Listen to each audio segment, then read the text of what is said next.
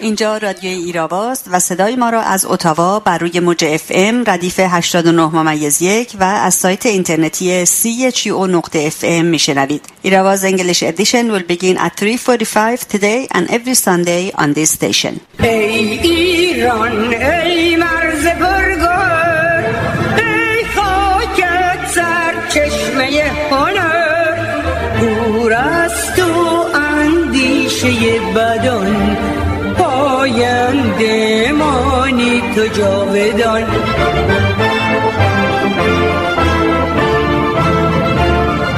ای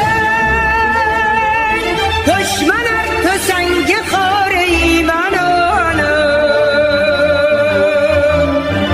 جان من فدای خاک پاک میانم. مهر تو چون شد پیشم، دور از تو نیست اندیشم.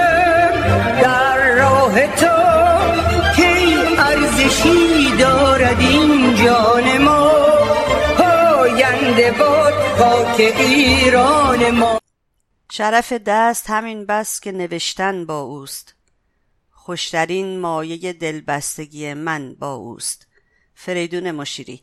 با سلام و درود به شما شنوندگان گرامی رادیو ایراوا، نرگس غفاری هستم و برنامه این هفته یک شنبه 27 مرداد 98 برابر با 18 اوت 2019 رو آغاز می‌کنیم. پس از تقویم تاریخ و نگاهی به مهمترین رویدادهای هفته در سومین بخش از ویژه برنامه جنبش دادخواهی، قسمت دوم و پایانی گفتگو با آقای محمد خدابندلویی رو خواهید شنید و برنامه امروز ایراوا با بخش انگلیسی به پایان میرسه. ابتدا تقویم تاریخ.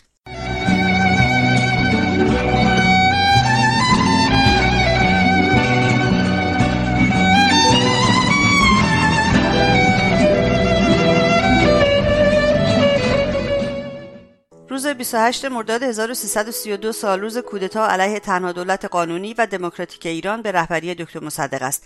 این کودتا که با طراحی، پول و دخالت مستقیم سرویس‌های خارجی، با پشتیبانی آخوندهای مرتجع و به کمک عده‌ای لومپن و چاقوکش از جمله شعبان بیمخ علیه دولت قانونی دکتر مصدق صورت گرفت، هدفش به قدرت رساندن شاه بود. توطئه کودتا از مدت‌ها قبل از 28 مرداد زمینه‌چینی شده بود. نخستین عملیات کودتا شب 25 مرداد با شکست روبرو گردید و شاه فراری شد.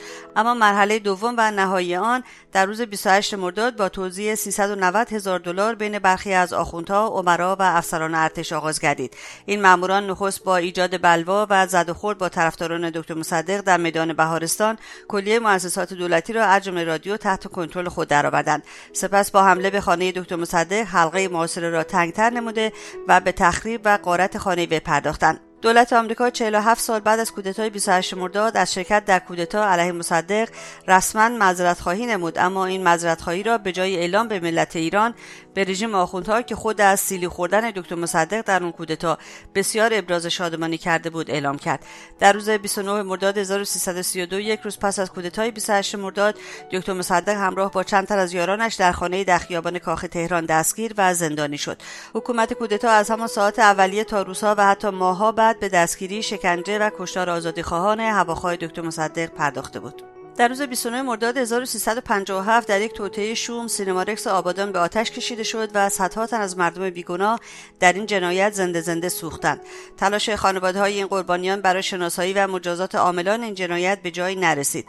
پس از سرنگونی حکومت شاه، ایادی رژیم آخوندها نیز نه تنها مانع افشا و معرفی عاملان این جنایت شدند، بلکه وقتی خانواده‌های قربانیان دست به تحصن زده و خواستار پیگیری ماجرا گردیدند، مورد تعرض و تهدید نیروهای حکومتی و مقامات رژیم قرار گرفتند. بسیاری معتقدند که رژیم نوپای آخوندها خود مسئول آتش زدن و سوزاندن مردم در سینمارکس آبادان بود.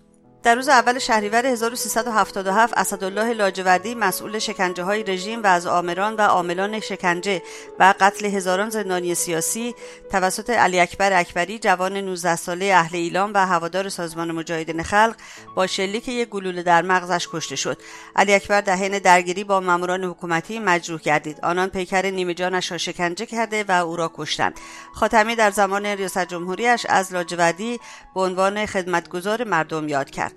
اینک توجه شما را به نگاهی به مهمترین رویدادهای هفته جلب می‌کنم.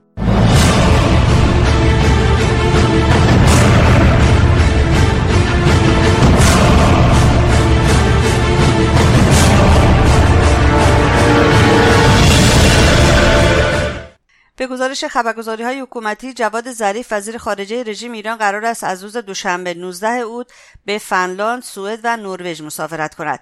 در همین رابطه مقاومت ایران در اطلاعیه 26 مرداد خود پذیرش جواد ظریف را محکوم کرد و آن را تشویق این رژیم در ادامه و تشدید نقض وحشیانه و سیستماتیک حقوق بشر، صدور تروریست و جنگ افروزی دانست. مقاومت ایران خواهان لغو سفر جواد ظریف به اروپا شد.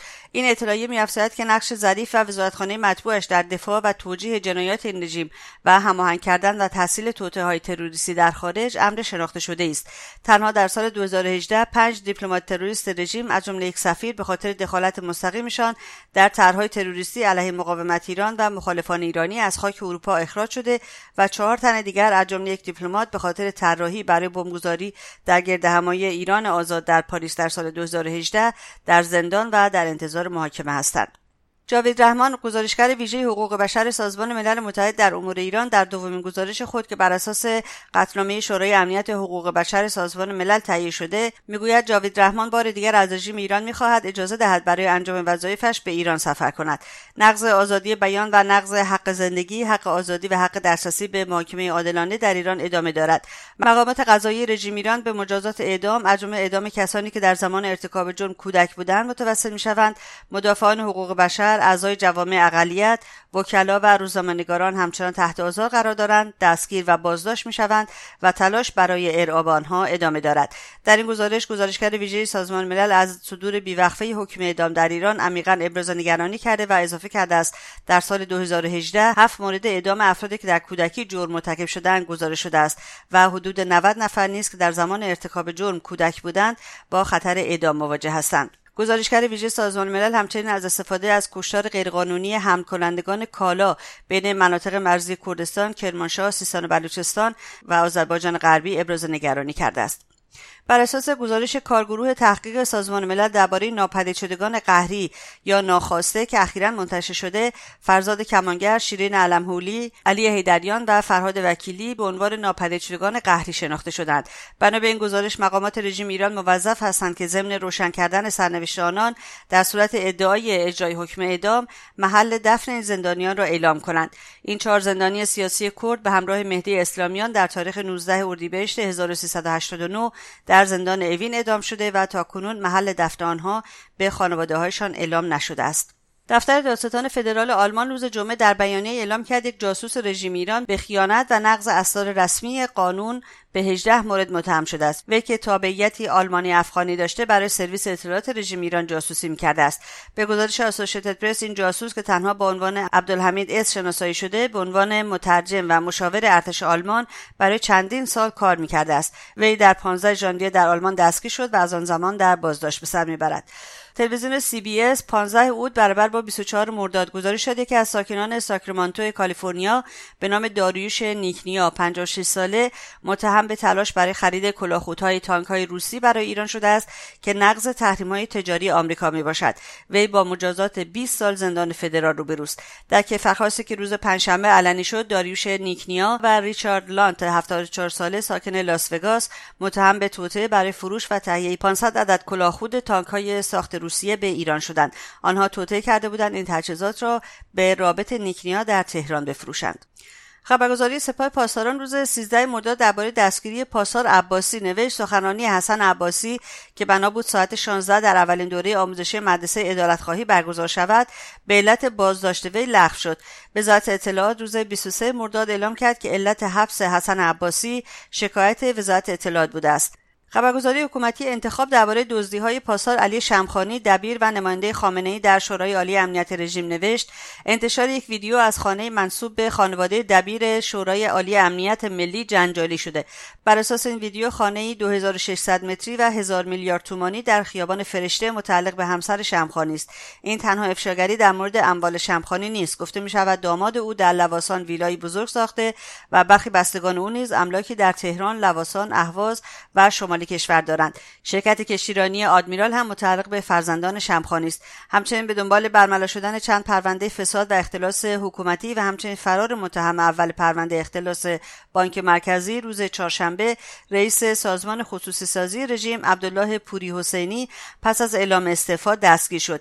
از جمله پرونده‌های اختلاسی که به گفته اعضای مجلس رژیم پوری حسینی در آن دست داشته عبارتند از شرکت ماشینسازی تبریز، نشکر هفت‌تپه، کشت و صنعت مغان، هبکو، آلومینیوم المهدی و پالایشگاه کرمانشاه. وی در جریان انتخابات ریاست جمهوری سال 92 رئیس ستاد انتخاباتی روحانی در آذربایجان شرقی بود. دادگاه رژیم در شوش روز سه‌شنبه شماری از کارگران نشکر هفت‌تپه را به 8 ماه زندان و 20 ضرب شلاق محکوم کرد. این کارگران در جریان اعتصاب و ترجمات اعتراضی کارگران نشکر هفت‌تپه در پاییز سال گذشته دستگیر و سپس با وثیقه آزاد شده بودند. 600 تن از شهروندان سیستان و بلوچستان به خاطر آلودگی هوا در بیمارستان بستری شدند. طوفان و آلودگی هوا به علت خشک شدن تالاب بین‌المللی هامون تاکنون خسارات بسیاری در منطقه از قبیل خالی شدن روستاهای مرزی از سکنه، بیماری‌های چشمی و تنفسی و انسداد راه‌های مواصلاتی را موجب شده است، تا جایی که باقر حسینی عضو مجلس رژیم اعتراف کرد به علت طوفان‌های شدید این منطقه در حال مدفون شدن زیر شن‌های روان است. اخباری از سایت کمیسیون زنان شورای ملی مقاومت ایران. شکنجهگران زندان اوین برای فشار به فرنگیس مظلوم مادر زندانی سیاسی سهیل عربی تماس‌های او را با خانواده‌اش قطع کردند. فرنگیس مظلوم در تاریخ 31 تیر توسط نیروهای امنیتی بازداشت شد و همکنون در بند 209 زندان اوین در اسارت است. زندانی سیاسی سهیل عربی فرزند وی نیز از 16 آبان 92 در بازداشت و در زندان اوین به سر میبرد. اتهامات وی فعالیت تبلیغی علیه نظام عنوان شده است. چند زن جوان به دلیل تلاش برای ورود به ورزشگاه توسط سپاه پاسداران بازداشت و به زندان قرچک منتقل شدند. گفته می شود این بازداشت‌ها بر اساس شکایت و درخواست مهدی تاج رئیس فدراسیون فوتبال از اطلاعات سپاه برای جلوگیری از تلاش دختران برای ورود به ورزشگاه‌ها در آستانه رقابت‌های لیگ برتر فوتبال در ایران رخ داده است. نیروهای اطلاعات سپاه روز دوشنبه 21 مرداد چند زن جوان را که برای تماشای بازی فوتبال با گریم مردانه وارد ورزشگاه شده بودند را بازداشت کرد. خوشنواز، هدیه مروستی و لیلی ملکی در میان این بازداشتشدگان هستند. فروغ علایی عکاس روزنامه دنیای اقتصاد نیز در میان بازداشتشدگان است. این دستگیری‌ها در حالی رخ می‌دهند که فدراسیون بین‌المللی فوتبال تا 9 شهریور ماه امسال به رژیم ایران مهلت داده تا با ورود زنان به ورزشگاه‌ها موافقت کند. 15 تن از فعالین مدنی از جمله 5 زن صبح چهارشنبه 23 مرداد از زندان وکیل‌آباد به اداره اطلاعات مشهد منتقل شدند. این فعالین روز یکشنبه 20 مرداد در مقابل محل برگزاری دادگاه تجدید نظر کمال جعفری یزدی استاد دانشگاه در مشهد بازداشت شده بودند. 5 زن در میان بازداشتشدگان هستند که تاکنون هویت 3 تن از آنها حوریه فرجزاده، فاطمه سپهری و پوران ناظمی مشخص شده است. خبرگزاری حکومتی فارس یکشنبه 20 مرداد با تایید بازداشت این فعالین اتهامات آنها را ایجاد ناامنی و ارتباط داشتن با گروه‌های برانداز ذکر کرد. و چند خبر اعتراضی. جمعی از مردم سمنان به یکی از عوامل سرکوب رژیم در سمنان که به بهانه امر به معروف و نهی از منکر مزاحم مردم میشد حمله کرده و او را کتک زدند. خبرگزاری حکومتی مهر از این فرد با هویت دانشگر یاد کرد و گفت دستور جستجو و تحقیق درباره اصل ماجرا و بررسی‌های بیشتر صادر شده که به زودی نتایج آن مشخص می‌شود. اعضای کانون‌های شورشی در نیمه دوم مرداد ماه در فضای به شدت امنیتی در گیلان، بهبهان، آذربایجان شرقی، زاهدان، تهران، آذربایجان غربی و خاش تصاویر خامنه‌ای و تابلوهای سپاه و بسیج و حوزه را آتش زدند. به چند خبر از زندان‌های رژیم توجه بفرمایید. سرگاه پنجشنبه 24 مرداد رژیم 3 زندانی به نام‌های اولیا نورزهی 24 ساله، ایمان سراوانی 28 ساله و گل احمد آذرنگار را در زندان زاهدان اعدام کرد. رژیم از هفته گذشته تاکنون علاوه بر این 3 زندانی 5 زندانی را در زندان‌های بابل، مشهد، قم و خدابنده در استان زنجان اعدام کرده است. عفو بین‌الملل با صدور بیانیه‌ای ضمن هشدار نسبت به جان زندانی سیاسی آرش صادقی، امتناع عامدانه کارگزاران رژیم از فراهم آوردن مراقبت‌های پزشکی برای وی را بنا به قوانین بین‌المللی مصداق شکنجه نامید. اکبر باقری زندانی سیاسی هوادار سازمان مجاهدین خلق ایران در زندان تهران بزرگ در اعتراض به شرایط حقوقی و پزشکی و همچنین تبعید وی به زندان تهران بزرگ در روز چهارشنبه 16 مرداد اعتصاب غذای خود را شروع کرد. شکنجهگران زندان تهران بزرگ در روز چهارم اعتصاب غذا این زندانی سیاسی را به بند زندانیان جرایم خشن تبعید کردند. اکبر باقری پیشتر نیز در اعتراض به انتقالش و همچنین عدم رسیدگی پزشکی به مدت 5 روز دست به اعتصاب غذا زده بود. این اقدام اعتراضی در حالی انجام شده شده بود که وی از بیماری خونریزی در ناحیه روده بزرگ رنج برد و قرار بود چند ماه پیش تحت عمل جراحی قرار گیرد. اعتصاب غذای 4 تن از زندانیان سیاسی زندان ارومیه همچنان ادامه دارد. اسامی این زندانیان عبارتند از مصطفی سبزی، قادر سلیمی، بشیر پیرماوانه و رحمی تورگوت. وضعیت جسمانی این زندانیان نامناسب گزارش شده و گفته می شود دچار افت فشار خون و کاهش وزن شدند. بشیر پیرماوانه و رحمی تورگوت از روز دوشنبه 31 تیر و مصطفی سبزی و قادر سلیمی از روز سه‌شنبه اول مرداد اعتصاب غذای خود را شروع کردند. شب گذشته بر اثر انفجار در مراسمی در هتلی در کابل پایتخت افغانستان 240 تن کشته و مجروح شدند. تعداد قربانیان در حال افزایش است. خبرگزاری فرانسه بامداد یکشنبه به نقل از سخنگوی وزارت کشور افغانستان گزارش داد تعداد قربانیان این حادثه دست کم به 63 تن و مجروحان به بیش از 180 تن میرسد. اورینت وابسته به اپوزیسیون سوریه گزارش داد در حمله هواپیماهای ناشناس به شرق دیرالزور تعدادی از عوامل سپاه پاسداران کشته شدند. شبکه محلی فرات پست گزارش کرد شبه نظامیان سپاه پاسداران که در نزدیکی شهر دیرالزور در شرق آلبوکمال هستند روز شنبه مورد حمله هواپیماهای ناشناس قرار گرفتند که منجر به کشته و مجروح شدن تعدادی از آنها گردید. این شبکه افزود ماشین‌های حامل کشته شدگان و مجروحان ماموران سپاه پاسداران رژیم ایران در شهر آلبوکمال دیده شده است. این بود نگاهی به مهمترین رویدادهای هفته. برای دسترسی به پادکست برنامه‌های ایراوا به وبسایت ما radioirava.com مراجعه بفرمایید و رادیو ایراوا رو هم در سایت‌های اجتماعی یوتیوب، فیسبوک، توییتر، ویمیو، تلگرام، پینترست و اینستاگرام دنبال کنید. لطفاً ایستگاه رادیویی CHU رو هم در توییتر و فیسبوک دنبال کنید. زیر چتر وحشت شب میکشید جلاد مجنون، طرح کشتار ستاره شکل یک دریاچه خون، طرح پرپر کردن گل، طرح قتل نسل امید، طرح اجرای شقاوت، قتل فرزندان خورشید، قتل معصومانه عشق، قتل مظلوم حقیقت، پاره تن فرشته. وای وای از این مصیبت، قتل زخمی، قتل بیمار، کشتن جانهای تقدار، قتل گل با تیغ ساطور، کشتن سرو و سپیدار، سرو و سپیدار.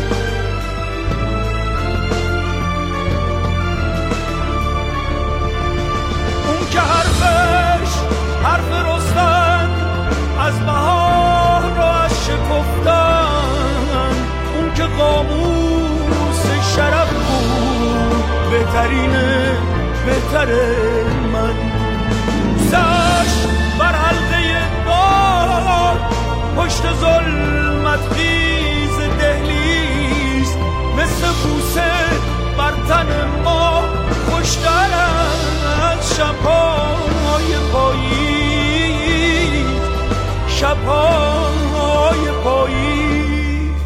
قتل کودک، قتل مادر، هر اسیری کنج زندان، پسر تو، خواهر من، قتل عام هرچه انسان، هرچه انسان، هرچه انسان، هرچه انسان.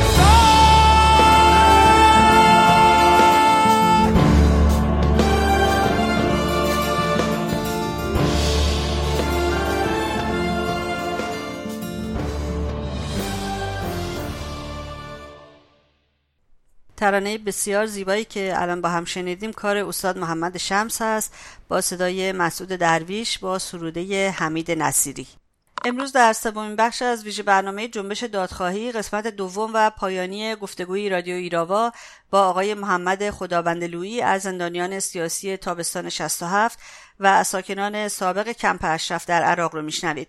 آقای خدابندهلویی در حال تکمیل خاطرات شفاهی خودشون هستن از دوران زندان و این کار رو در کانال یوتیوب خودشون با نام محمد خدابندهلویی انجام میدن.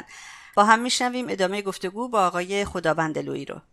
بند 4 بالا از 157 زندانی که بودیم که البته یک زندانی غیر مجاهد داشتیم ولی 156 زندانی فقط 6 نفر از هواداران سازمان مجاهدین باقی موندن و 150 زندانی اعدام شدن و میشه گفت که تقریبا آمار اعدام های سال 67 تو همین حدوده. یعنی شما تناسب ببندید بین مثلا عدد 160 و 150 یا 140 یه چیزی در این حدوده، بیش از 90% اعدام. وحشتناکه. آقای خدابندهلویی موقعی که تو بند بودین شما، حالا یا بند 3 یا بند 4، بندهای مختلف، رابطه زندانیان سیاسی که عقاید مختلف داشتن با همدیگه چجوری بود؟ خب یکی از شیوه‌های زندانبان و رژیم در طول این 7 سالی که اون زمان مورد نظر ماه، رژیم شیوه‌های مختلفی رو به کار برد. خیلی وقتا زندانیان با اتهامات هواداری از سازمان مجاهدین رو جدا میکرد و ما اصطلاحاً میگفتیم بند مجاهدین یا بند مذهبی و بعد اون گروه‌های دیگه هم میگفتیم بند مارکسیست‌ها یا بند غیر مذهبی. این دسته‌بندی بود که اون زمان بود. ولی خیلی وقتا گویا مثلا رژیم به ذهنش میزد، زندانبانا به ذهنشون میزد که خب ما این گروه‌های چپ رو که البته تعداد اون گروه‌ها خیلی زیاد بود، مثلا فرض شامل 7 یا 10 سازمان و تشکیلات میشد، به ذهنشون میزد که خب ما این گروه ببریم داخل زندانیان مجاهد، به این وسیله باعث بشیم که اینها با هم دیگه کنتاکت پیدا کنن، هم به لحاظ سیاسی هم به دلایل مختلف. به خصوص که به هر حال تا میان گروه‌های چپ هم این اتفاق نظر و اتحاد برعکس زندانیان مجاهد وجود نداشت. ما خب بالاخره همه وابسته به یک سازمان بودیم و این خودش به ما یک انسجام و اتحاد خاصی رو میبخشید، ولی اونها وابسته به گروه‌های بسیار مختلف بودن که بسیارشون هم با هم دیگه مشکل داشتن به لحاظ خط مشی یا افکارشون. در نتیجه خب اینها اون انسجامی که مثلا تو زندانیان مجاهد بود نداشتن. این زندانبان هم با خودش میگفت من اینا رو میفرستم تو، اولا بین مارکسیست ها و غیر مارکسیست ها که مجاهدین باشن یه تنشی ایجاد میشه، دوم از این که خب این گروه ها متفرق هستن، بعد اونجا ایجاد یک نوع التهاب و تنش میکنه.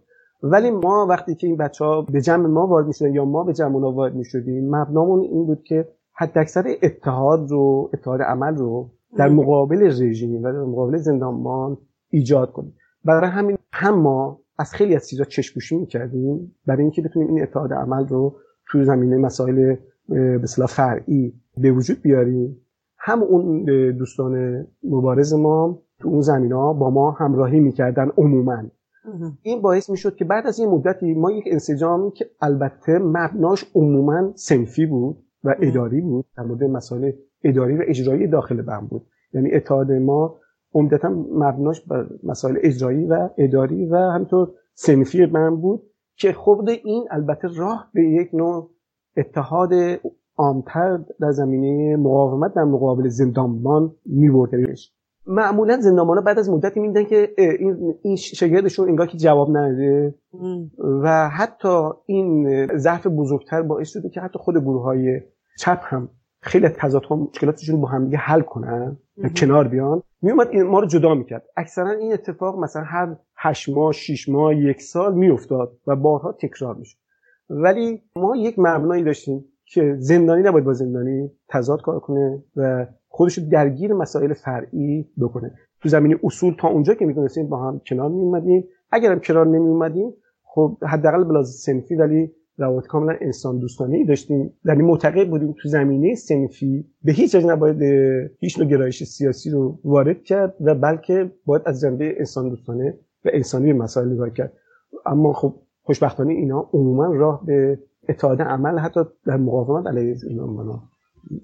سر مسئله به نام قتل عام 67 توجیهی که شما داشتین و دوستانتون داشتن سر مسئله که داره این قتل عام اتفاق میفته، این گروه هایی که الان برای ما تشریح کردین اینا چه برداشتی داشتن از این موضوع؟ اجازه بدید من هر نوع تحلیل تفسیر رو کنار بذارم و تجربه مشخص خودم رو بگم. وقتی که من در پایان پروسه دادگاه‌های قتل عام و سلول‌های انفرادی به بند 4 بالا برده شدم و در اتاقی که از قضا سلول قبلی خودم یعنی شماره 2 بود افتادم، متوجه شدم یه چیزی 20 نفر 25 نفر تو اون سلول هستن که تعداد کمترشون زندانیان مجاهد هستن، هواداران مجاهدین هستن، ولی اکثرشون وابسته به گروه‌های چپ هستن. یعنی در واقع تعداد خیلی اندک و انگشت‌شماری از ماها باقی مونده بودیم که ما رو آوردن داخل بندی که اکثریتشون این بار گروه‌های چپ بودن. بعد متوجه شدم این ترکیب در تمام سلول‌های دیگه اون بند هم وجود داره، یعنی اکثریت با گروه‌های چپه. چون تا اون تاریخ به سراغ زندانیان با گرایش‌ها یا وابستگی‌های گروه‌های مارکسیستی و چپ نرفته بودم. وقتی که من وارد اون سلول شدم، خب همه دور من گرفتن، گفتن خب کجا بودی، چطور شد، از کجا اومدی، کجا رفتی، چه اتفاق افتاد. من داستان این دادگاه‌ها و محاکمات و حسن فارسی و اینا تعریف کردم و گفتم دارن اعدام میکنن و من همینجوری مرتب میگفتم دارن اعدام میکنن، دارن بچه‌ها رو اعدام میکنن. وقتی که این صحبت تموم شد، مثلا حالا یا اون روز یا روز بعدش الان دقیق یادم نیست، که یک زندانی جا افتاده مثلا با 3 سال بالا اومد کنار دست من نشست و با من به خود احوالپرسی کرد. بعد گفت که من اسمش هم گفت که الان متاسفانه من فراموش کردم. گفتش که من اتهامم توده‌ایه، من زندانی توده‌ای هستم و به همراه همسرم هم دستگیر شدم. الان همسرم هم تو همین زندان.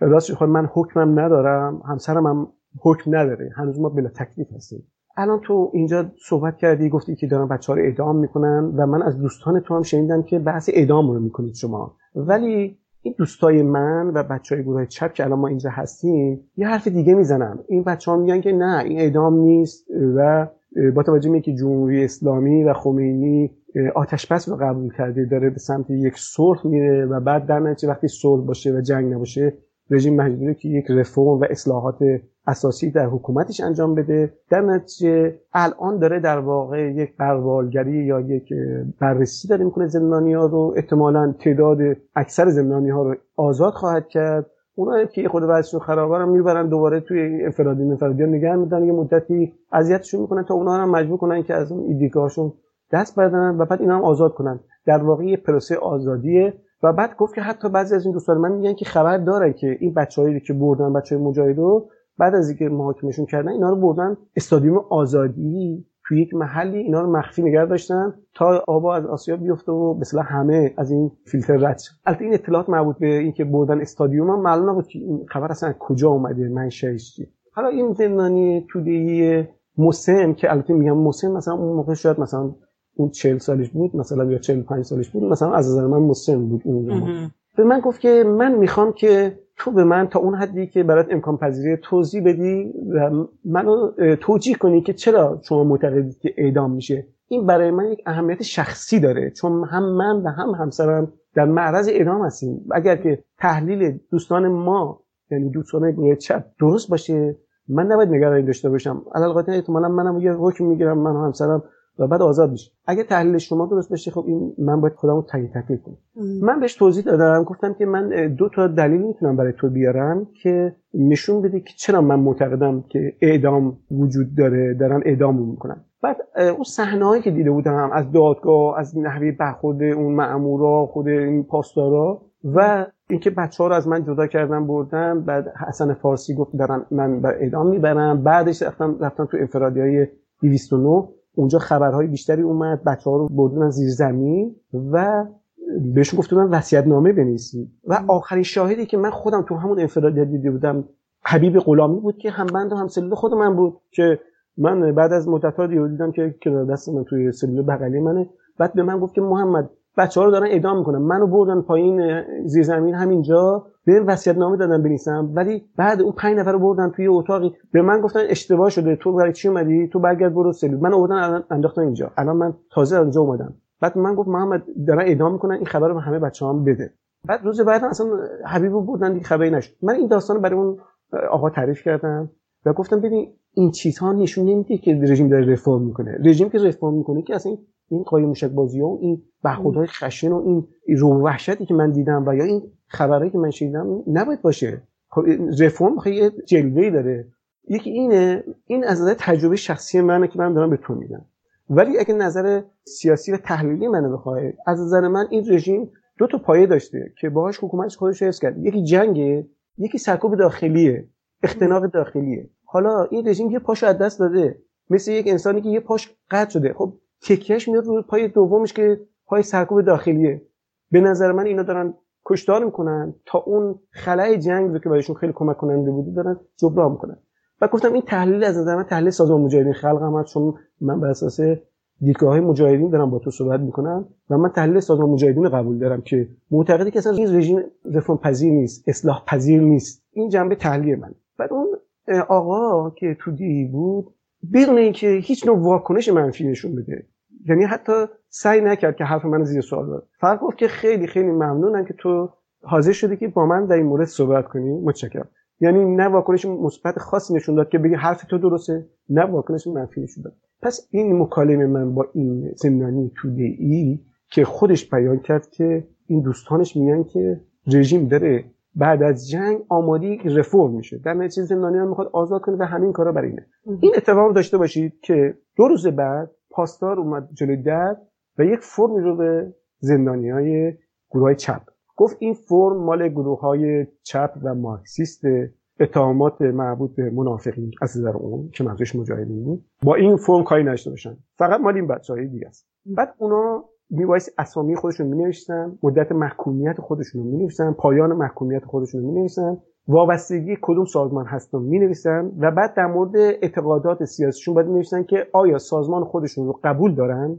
تقریبا بدون استثنا تمام این زندانیای گروه چپ این فرم رو پر کردن، نوشتن که مثلا فرض بگیر فدایی اکثریت یا فدایی اقلیت یا راه کارگر، و همشون هم نوشتن که سازمانشون رو قبول دارن و نوشتن که جمهوری اسلامی رو همکاری نمی‌کنن، که البته توده‌ایاش هم همچین چیزی می‌نوشتن که ما مثلا تو حزب توده این طرفدار حزب توده هستیم. در مورد جمهوری اسلامی هم نوشتن که ما مشکلی با جمهوری اسلامی نداریم، یعنی جمهوری اسلامی قبول داره. فقط اونا بودن که می‌نوشتن قبول دارن، بقیه‌شون همشون رد می‌کردن اون گروه. روز بعدتر دوباره یک فرم جدیدی به اینا داده شد که این بار جلوشون نوشته بود که آیا شما مارکسیسم رو قبول دارید، اعتقادات ایدئولوژیک سازمانتون رو قبول دارید، آیا اسلام رو قبول دارید؟ و همه اینها بدون استثنا نوشتن که مثلا سازمان خودشون رو قبول دارن، ولی در مقابل اینکه آیا اسلام رو قبول دارن بعضیشون نوشتن که نه، بعضیشون نوشتن که این سوال تفتیش عقاید ما جوابش نمیده. این نگرش خب ناشی از این بود که این بچه‌ها علیرغم که ما بهشون میگفتیم اعدامه، اونا این تصور نداشتن که اعدامه. البته این استادی و مواضع اونها به این معنا نبود که اونا چون اعدام نمیشن دارن اینو می‌نویسن. من منظورم به هیچ وجه این نیستش. از نظر من اونا واقعا آدمای معتقدی بودن که اون دیدگاهشون اعتقاد داشتن.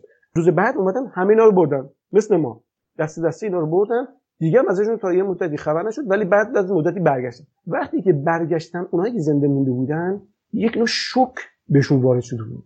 اینا اومده بودن داخل سلول‌ها، همشون مثلا یه گوشه‌ای نشستن و به فکر فرو رفته بودن، یعنی در خودشون بودن، شوکه شده بودن. که این شوکه شدن ناشی از همون تحلیلی بود که اون زندانی دیگه به من گفته بودش. یعنی چون تصور نمی‌کردن که دارن برای اعدام برده میشن، وقتی با اون صحنه‌ها روبرو شدن که بهشون میگفتن یا نماز بخون و اسلام رو قبول کن یا اعدام، و بعدم خیلی شکنجهشون کرده بودن و شلاق زده بودنشون به خاطر نماز نخوندن، اینا اصلا شوکه شده بودن.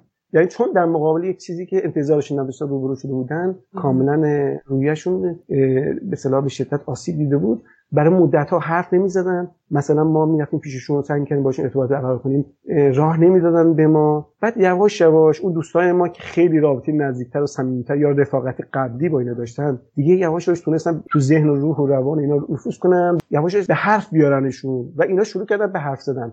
و تازه اون موقع شروع کردن گفتن که چه اتفاقی براشون افتاده. ولی این روحی که به شدت خودشون رفته بودن، شوکه شده بودن، به شدت غمگین بودن، افسرده بودن، اینا نشون میداد که خب اونا دیدگاهشون در مورد قتل عام تا موقعی که خودشون تجربه نکردن چیز دیگه. متاسفانه. آقای خدابندهلویی، شما کی و از چه طریقی از عملیات فروغ جاویدان اطلاع پیدا کردید؟ من تو بند 4 بالا بودم و روز ملاقات ما روز سه‌شنبه 4 مرداد ماه بود که خوشبختانه به ما ملاقات داده شد ابتداءً. و وقتی که ما به ملاقات رفتیم، گروه‌های قبل از من که رفتن خبر عملیات فروغ جاویدان رو از خانواده‌هاشون گرفته بودن در واقع خانواده ها اون زمان مثل بقیه مردم از طریق رادیو مجاهد متوجه عملیات فروغ جاویدان شده بودن و وقتی اومدن ملاقات اینو بیان کردن به بچه‌هاشون. بعد اونا هم آوردن داخل بند که چون این خبری خیلی پیچید و وقتی ما رفتیم ملاقات دیگه تو ملاقات خیلی سر و صدا بود و همه میپرسیدن چی شد، چه اتفاقی افتاده، بچه‌ها کجان، چه جوریه اینا. رژیم از یک نقطه دیگه ملاقاتون رو قطع کرد. فکر کنم ساعت 10:11 صبح در حالی که هنوز نیمی از بچه‌ها فقط رفته بودن ملاقاتمون قطع شد. یعنی نیمی از زندانیان بند 4 بالا موفق نشدن ملاقات کنن، ولی من و یه بخش دیگه خب موفق شدیم و ملاقات رفتیم. این روز سه شنبه تنها روزی بود که این خبر داخل بند ما اومد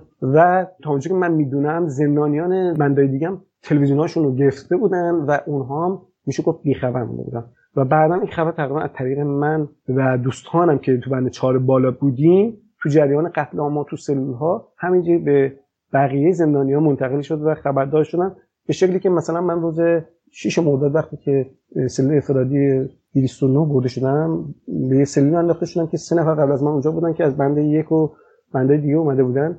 وقتی من بهشون گفتم که شما خبر دارید که عملیات فروغ جاویدان شده، گفتن که نه ما همچین خبری نداریم.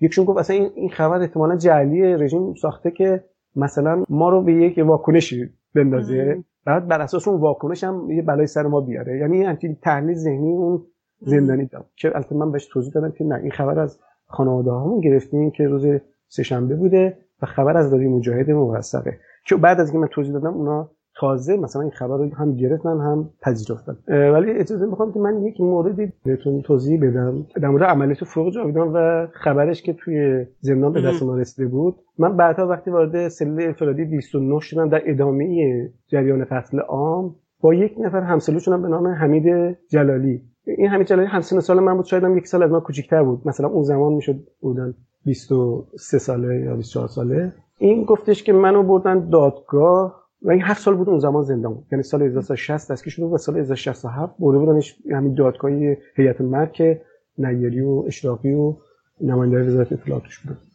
بعد گفت که اون نیری به من گفت که نظرت در مورد سازمان مجاهدین خلق چیه؟ گفت که من بهش گفتم که من 7 سال زندان هستم، تو این 7 سالم از هر نوع خبری در مورد سازمان مجاهدین محروم بودم. از من انتظار نداشته باش که من مثلا بخوام نظرم در مورد مجاهدین میگم، من چیزی که 7 سال ازش بی‌خبرم چطور در موردش موضع بگیرم؟ گفت که نیری به من گفت که یعنی مشکل تو نبود اطلاعات بی‌خبریه؟ گفتم که آره. گفت که خب من به تو خبر رو میدم، اطلاعات رو میدم، تو موضع بگیر در مورد سازمان مجاهدین، موضع تو بگو. بعد گفت که نیری گفت که به مجاهدین ارتش آزادی بخش تشکیل دادن، بعد راه افتادن اومدن تا نزدیکی که ما شام اومدن، بعد میگن ما میخوایم جمهوری اسلامی رو سرنگون کنیم، میگن ما اومدیم جمهوری اسلامی سرنگون کنیم. خب حالا نظرتو بگو. اینم خبر. همین جلالی گفت که به نیری گفتن که اگر اومدن که شما رو سرنگون کنن قبولشون دارن. گفت که این نیری به شدت عصبانی شد، چون میدونید نیری یه ویژگی داشتش که ظاهرش خیلی لبخند به لب داشت و خیلی خودش آروم نشون داد. یعنی این آدمی که روزانه مثلا 10 حکم اعدام امضا میکرد ولی ظاهرش خیلی با لبخند بود و خیلی آروم بود. میگفت ایوی اصلا این قرمز شد، بعد خیلی برافروخته شد، بعد با عصبانیت گفت برو بیرون، فکر نکن که کسی میتونه نجاتت بده. این یکی از بازتاب‌های اون بحث عملیات فروغ جاویدان بود و اینکه زندانیان میگفتن که ببین ما وظیفمون اینه که در مقابل رژیم که دشمن ملت ایرانه بیسیم، هر اتفاقی هم که تو اون رابطه باشه برای ما یک خبر خوب حساب بشه. تنها چیزی که در رابطه شاید لازم باشه بگم که خود منم خیلی تحت تاثیر قرار گرفتم در جریان قتل عام 1367 این بود که زندانیان در مجموعه خودشون، زندانیان هوادار سازمان مجاهدین خلق ایران در کلیت خودشون فوق‌العاده عالی ظاهر شدن. یعنی در این جریان پروسه ما با یک نمایش و یک نماد مطلق مقاومت و ایستادگی و پایداری روبرو شدیم. ترس، وحشت، التماس، خواهش هیچ جایی تو این پروسه نبود. یعنی من واقعا هیچ کی رو ندیدم که احساس عجز از خودش نشون بده یا یک نوع کوتاه اومدن در مقابل رژیم رو از خودش بارز کنه در قبال این نیروی مهیبی که اومده بود که همه رو از بین ببره. این بحث روحیه این بچه‌ها تو اون دوران برای من خیلی خاص بود. به هر حال توجه داشته بیش از 90% زندانیان اعدام شدن و هیچ کدومشون در مقابل مرگ سرخم فرو نکردن. چون معتقد بودن که باید در قبال اصولشون ایستاد. خودتون چه احساسی داشتین نسبت به این خبر؟ خب این خبر وقتی که اون روز ما شنیده بودیم خیلی شور و هیجان خیلی زیاد ایجاد کرده بود داخل بندمون، تو بند 4 بالا. البته شاید خیلی مثل من خیلی دقیق نمی‌دونستم که این پیشروی ارتش آزادی تا کجاست اصلا دقیقاً، مثلا مفهوم مثلا اسلام آباد غرب و کرند غرب اینا اصلا یعنی چی، اینا کجا هستن، چقدر به کرمانشاه نزدیک هستن. من خیلی اهمیت این عملیات رو به اون حدی که به طور واقع وجود داشت نمی‌فهمیدیم. ولی دوستان دیگه‌مون مثل علی آقا سلطانی که بچه کرمانشاه بود، جهانبخش امیری که خودش کرمانشاهی بود، حمزه شلالوند که کرمانشاهی نبود ولی اطلاعات خیلی زیادی از لرستان و کردستان و اینا داشتش، و یه تعداد دیگه از دوستانمون اینا وقتی که شنیدن اصلا جا خوردن، گفتن که این خبر اصلا خیلی عجیبه که مثلا ارتش آزادی تا این حد به کرمانشاه نزدیک شده. بعد خبر رو منتشر کردن تو خود من که آره خیلی مهمه. بعد تقریبا میشه گفت که یک نوع هیجان و یک نوع شادی یا یک شروع حال خاصی ایجاد کرده بود، به شکلی که مثلا من یادم میاد که بچه‌ها هم می‌رفتن تو اتاق هم دیگه و هی خبرهای تکمیلی رو که از مثلا گروه‌های بعدی ملاقات می‌اومد رو به هم دیگه می‌دادن و هی سعی می‌کردن که اینو تحلیلش کنن. من ایران بودم اون زمان آقای خدابندلویی و این خبر رو که پخش شد تو شهر ما همه چی تعطیل شده بود. مرتب توی بلندگوی مساجد فریاد می‌زدن که بیاین و به جبهه‌های جنگ برین. مجلس رو تعطیل کرده بودن. یک بلبشوی خیلی عظیمی تو ایران اتفاق افتاد با عملیات فروغ جاویدان که واقعا فراموش کردنی نیست. الان ما 31 سال از اونچه که شما شاهدش بودید، یعنی قتل عام زندانیان سیاسی در سال 67 میگذره. میخواستم با این سوال به سوالات پایانی این گفتگو بپردازیم که به نظر شما چرا با اعلام جنبش دادخواهی توسط خانم رجوی سران رژیم ما میبینیم الان یکی بعد از دیگری رو صفحه تلویزیون ها ظاهر میشن و در واقع از جنایات خودشون دفاع میکنن؟ آیا این به معنی این است که زیر پاشون سفت است یا اینکه دلیل دیگر بر این کار دارن؟ شما چه فکر میکنید؟ خب طبعا به نظر من پس اصلا این نیست که زمین سفته، بلکه وقتی که جنایتکاران بزرگی مثل پور محمدی و یا قبل از اونها، قبل از این جنایتکاران این رژیم، مثلا جنایتکارای رژیم هیتلر، خب اینها هم همیشه سعی می‌کردن که به اصطلاح در مقابل اون جرمی که مرتکب شدن محکم بایستن. این ناشی از ترس و وحشته. ترس و وحشت ناشی از این که زمان پاسخگویی و زمان رسیدن به عدالت فرا رسیده. طبعا اون ترس باعث میشه که اینا هرچی بیشتر به این لاک دفاعی برن. از زمان این به نشانه نیست که اونا اعتماد به نفس دارن، بلکه از قضا این یک نوع ترس و وحشتی که گارد دفاعی خیلی شدیدی که اینا گرفتن، که چون میدونن که اگر سر این کلاف باز بشه دیگه نمیتونن جلوشو بگیرن، یعنی تا آخر باید برن. آخرش هم چیزی نیست به جز اینکه اینها به عدالت سپرده بشن. و خب طبعا به نظر من اینا چی میگن صد خاکریز اول این رژیم هستن که بهشون گفته میشه که من مقاومت کنیم. من فکر می‌کنم که پور محمدی هم خودش این حرف نمیاد بزنه، یعنی این اقدام خود پور محمدی نیست، بلکه کل اون سیستمی که به پور محمدی میگه که برو و سفت وایسا جلوی این موضوع و این مصاحبه رو بکن. و طبعا از اون بدنام‌ترین ها هم اینا استفاده میکنن که خب چهرهش هم خرابه و از زمان یک گارد دفاعی خیلی چیزیه که از ترس، از وحشت. ولی فکر نمی‌کنیم در واقع به ضررشون تموم میشه با این کارها؟ چون به هر حال الان ما عصر ارتباطات هستیم و تمام حرف زدن‌ها، ایما و اشاره و هر حرکتی که سران یک حکومت، حالا چه رژیم ایران چه هر جای دنیا انجام میدن، ثبت میشه در فضای مجازی. به هر حال فکر نمی‌کنید اشتباه میکنن اینا که میان اینجور یعنی آیا واقعا مجبورن بیان از جنایت خودشون دفاع کنن یا اینکه ایمان دارن به اون کاری که دارن انجام میدن؟ من فکر می‌کنم اگه به قانون عام نگاه کنیم که در حکومت‌های دیکتاتوری معمولاً دیکتاتورها در مراحل آخر عمرشون به یک نقطه‌ای میرسن که بهش میگن بنبست کامل. هر کاری میکنن به ضد خودش تبدیل میشه. مثلا اگه شما دیکتاتوری شاه رو نگاه کنید، وقتی فضا رو باز میکرد به ضد خودش تبدیل میشد. وقتی سرکوب میکرد مثلا ارتش رو میبرد خیابونا و 18 شهریور رو مینداخت، باز دوباره بدتر میشه. من فکر می‌کنم یه قانون عامه که این دیکتاتورها به خصوص دیکتاتوری این رژیم خمینی تو اون مرحله پایانی اساساً راه دیگه‌ای نداره، یعنی هر شیوهی رو به کار ببره به ضرر خودش تموم میشه. ولی من برداشتم اینه که رژیم میگه که خب من اگر این کارو بکنم درسته که خیلی برای من ضرر داره، ولی این بهتر از اونه که بیام بهش اعتراف کنم و پای این بحث بیام. ولی این چیزی که شما میگی کاملا درست، یعنی در واقع بیان اینجور مواضع از طرف عوامل رژیم، همونطور که توی بیانیه عفو بین‌الملل دیدیم و خب این چیزا ثبت میشه و به نظر من جنبه قانونی‌تر و بین‌المللی‌تری به موضوع جنایت‌های رژیم میده. اما اگر بخوایم بگیم که رژیم اشتباه میکنه، من میگم که نه، این رژیم کاری غیر از این نمیتونه بکنه. فکر میکنید آقای خدابندهلویی بازگو کردن خاطرات زندان هم کاری که خودتون دارین انجام میدید از طرف زندانیان سیاسی گذشته یا اینکه خانواده‌های اونها، این کارکرد چه تأثیری داره روی روند جنبش دادخواهی؟ من فکر می‌کنم که بیان خاطرات مربوط به زندان و زندانیان و مقاومت زندانیان و جزئیات زندگی بچه‌هایی که اعدام شدن توی این سالها و همینطور بیان جنایات رژیم، اول از هر چیز یک روشنگریه، یک شکل دادن به افکار عمومی است در مورد واقعیت‌هایی که در داخل رژیم وجود داشته و مقاومتی که در 40 سال گذشته وجود داشته در مقابل این رژیم.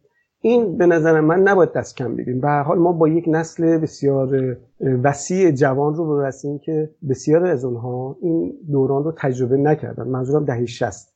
خب طبعا وقتی که ما این افشاگری می‌کنیم، روشنگری می‌کنیم، قبل از هر چیز این نسل جوان رو آگاه می‌کنیم به پیشینه جامعه خودش و اینکه اگر امروز رژیم رو ما در این موقعیت بسیار ضعیف می‌بینیم که قادر به مهار جامعه نیست تو هیچ زمینی، از حجاب اجباریش تا مسائل فرهنگیش تا مسائل دیگرش، این ناشی از یک مقاومت جانانه و بسیار وسیع و عمیق توی دهه اول این رژیم بوده. خود این افشاگری یا این روشنگری یک شکل میده به هم وجدان جامعه، هم افکار جامعه، هم اراده جامعه رو به نظر من صیقل میده و به اصطلاح قوی‌تر میکنه. ولی در بحث خاص جنبش دادخواهی طبعا اینا لازمی جنبش دادخواهیه. یعنی یه جنبش دادخواهی که نمیتونه فقط بیاد بگه که یکی جنایت کرده پس بیایید بگیریدش یا به سزای اعمالش برسونید یا مثلا به پای میز عدالت بکشونیدش. این بیان این جزئیات، این خاطرات در واقع میگه که خب این جنبش دادخواهی چی میخواد، برای چی داره حرکت میکنه، برای دنبال چیه. و به نظر من این اهمیت خیلی زیادی از این جنبه داره. بگذاریم از این که به هر حال این تاریخ این ملت، این جامعه است، این جنبش، این انقلاب، این مقاومت و لازم که ثبت بشه. و سوال اینه که چه کسی در آینده میخواد از این واقعیات آگاه بشه؟ چه کسی باید اینا رو بیان کنه بجز ما که شاهدش بودیم؟ این چیزی که من پیامی که من به دوستان من دارم که واقعا دست کم نگیرن، چون خب متاسفانه همونجوری که میبینید نسلی که ما بودیم بخشی از اونها که اعدام شدن، بخشیشون در جریان مبارزه به شهادت رسیدن، بخششون فوت کردن، بخششون الان دیگه سن و سالشون بالا رفته، حافظه هاشون داره کم رنگ میشه. خب به هر حال کی باید اینا رو منتقل کنه بجز ما، بجز خانواده ها، بجز شاهدین؟ دقیقاً همینطوره. آقای خدابندهلویی شما گفتید که مجموعاً 7 سال زندانی کشیدین، درسته؟ یک بار 7 سال. در یک بارش 3 بار دستگیر شدین، درسته؟ تو 3 مقطع. بله، یعنی بعد از 30 خدا در واقع 3 بار دستگیر شدم. تو اون 7 سالی که زندانی کشیدین، تو اون مقطع وقتی آزاد شدین می‌خواستم ببینم چه احساسی داشتین؟ دقیقاً چه روزی بود آزاد شدین؟ من دوم مرداد 1361 دستگیر شده بودم، به 7 سال زندان محکوم شده بودم. علالقاعده بعد دوم مرداد 68 آزاد شدم، ولی من 5 مرداد 1368 آزاد شدم. اولا تا لحظه‌ای که من از در کوچیک آهنی که توی قسمت بازرسی زندان اوین بود خارج نشدم و پام تو خیابون جلوی اوین نذاشتم، باور نداشتم که آزاد خواهم شد یا آزاد میشم. این حسی بود که تو جد من بهش واقعا معتقد بودم که آیا ممکنه من آزاد بشم؟ باورم نمیشه. وقتی که آزاد شدم دیدم که تعداد زیادی پسر و دختر و خانم و آقا دارن به سمت من میدوئن و میان و اینا. بعد متوجه شدم که اینا دوستان و آشنایان و فامیلای من هستن که خبردار بودن که من آزاد میشم. اومده بودن تو پارکینگ اون بیرونی زندان منتظر موندن و وقتی من از دور دیدم به سمت من وجود. من خیلی از اونها رو اصلا نمیشناختم. بعد بعضیاشون حتی اشتباها اسم میبردن که بعد اون میگفت نه من فلانی نیستم فلانی هستم. خب این حس خیلی جالبه بود برای من، به خصوص این که مورد استقبال قرار می‌گرفتن توسط بخش مهمی از آشنایان و فامیل ها که بعد من آوردن خونه و مثلا همه دورم جمع شدن خوشحال بودن. خب منم در یک بهت و حیرتی بودم که هم باور نمی‌کردم که آزاد شدم، هم خب به نظر میاد که واقعا آزاد شدم. ولی به لحاظ اجتماعی راستش بخوام بعد از مدت متوجه شدم که جامعه به شدت رژیم خمینی تونسته که در محاق ببرتش، احتمالاً تحت تاثیر همین کشتار و همین اعدام ها و اون سرکوب بود. من احساس می‌کردم که خیلی از مردم مثلا خبر ندارن، اصلا اعدام‌ها رو خبر نداشتن. وقتی من براشون تعریف می‌کردم با حیرت و تعجب، البته بخشی از مردم شنیده بودن، مثلا من میگفتن که این حرفا راسته که میگن زندانی‌ها رو کشتن. وقتی که من جزئیات میگفتم و ابعادش میگفتم اون اصلا باورشون نمیشد و خیلی تحت تاثیر قرار گرفت. تا اونجا که به خود جامعه برمیگشت، من به شدت مثل همه زندانیای دیگه مورد لطف مردم قرار میگرفتم. واقعا احساسات مثبت و بسیار مهربانانه‌ای به ما داشتن. وقتی میفهمیدن که منم زندان بودم، وقتی میفهمیدن که منم در کنار اون بچه‌ای بودم که اعدام شدن یا شکنجه شدن و مقاومت کردن، خیلی مورد استقبال قرار می‌گرفتم. ولی به لحاظ اجتماعی یک فضای خفقان خاصی احساس می‌کردم.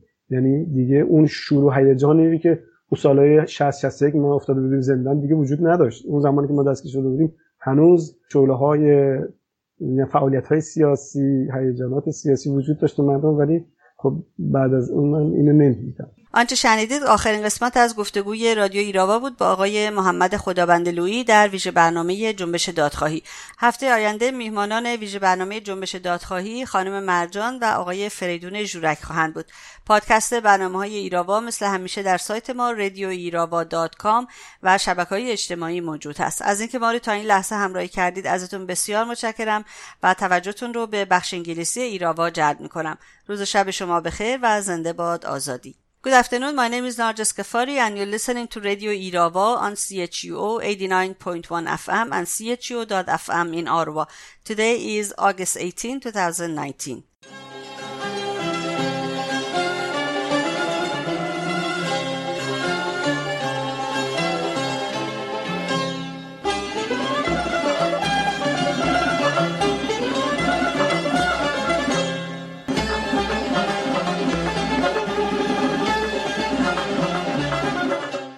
The IRGC Islamic Revolutionary Guard Corps arrested several young women for attempting to enter Iranian stadiums to watch soccer match and transferred them to Qarchak prison in Varamin.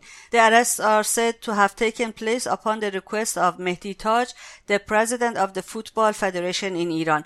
The IRGC intelligence forces arrested several young women on August 12 who circumvented Iran's ban on women in stadiums by entering a stadium disguised as men to watch a football match. Zahra Khoshnawaz, Leili Maliki, and Hediye Marwasti are among those who were arrested. Forough Alaei, a photographer for Dunyai Iqtisad, is also among the arrested.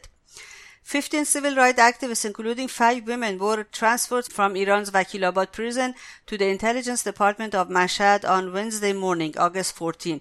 The activists were arrested on Sunday, August 11th, participating in a protest in front of the Mashhad court simultaneous to the trial of a university professor, Kamal Jafar Yazdi. 5 women are among those detained. 3 of them have been identified as Horiye Farajzadeh, Fatemeh Sepehri, and Puran Nazemi. The state-run Fars news agency confirmed the arrests of the activists on Sunday, August 11, accusing them of disrupting security and of being in contact with groups supporting regime change. Without any explanation, Evin prison authorities cancelled the visitation of Ms. Farangiz Mazloom with her family, which was arranged in coordination with her detention unit. Farangiz is the mother of political prisoner Sohail Arabi. She was arrested by security forces on July 22nd and is currently being held at the Ministry of Intelligence Detention Center, Ward 209 of Evin prison. She is being held in prison only for defending her son and being the voice of this political prisoner. Given her history of heart problems, her family is very worried. Labor rights activist Narges Mansouri was arrested by security forces on Monday, August 12. Narges is a member of the Syndicate of Workers of Tehran and Suburbs Bus Company, who was arrested a day after the arrest of the number of trade and civil activists in Mashhad, and her whereabouts are not known. A court hearing on the charges against journalist and labor activist Marzieh Amiri, who was arrested on the International Labor Day in Iran, was held in Tehran court on Tuesday, August 13. Sharia Judge Moghise has rejected Marzieh's request to change her temporary detention verdict to bail. Marzieh Amiri suffered from epileptic seizures at the time of interrogation due to physical and psychological pressures.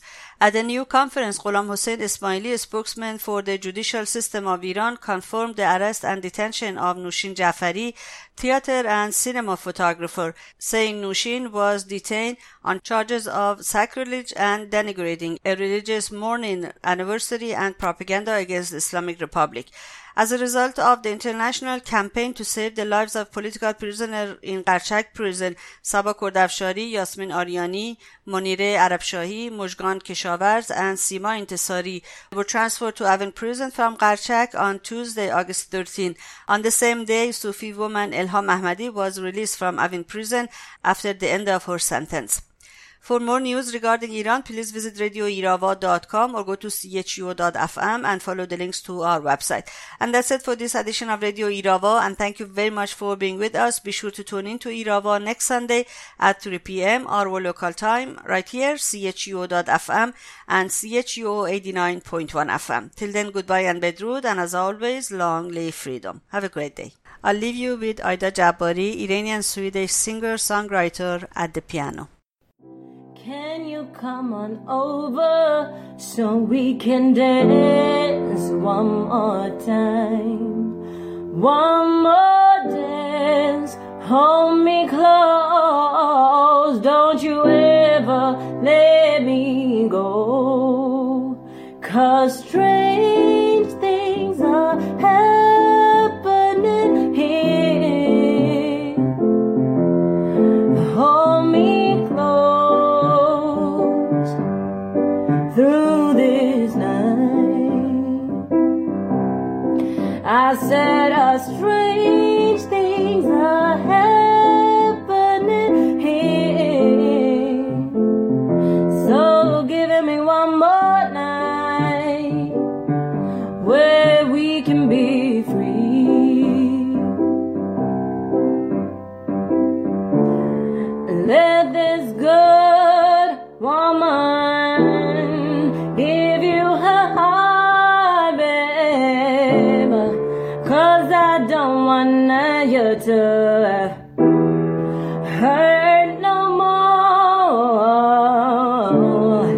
Let this good woman give you her heart,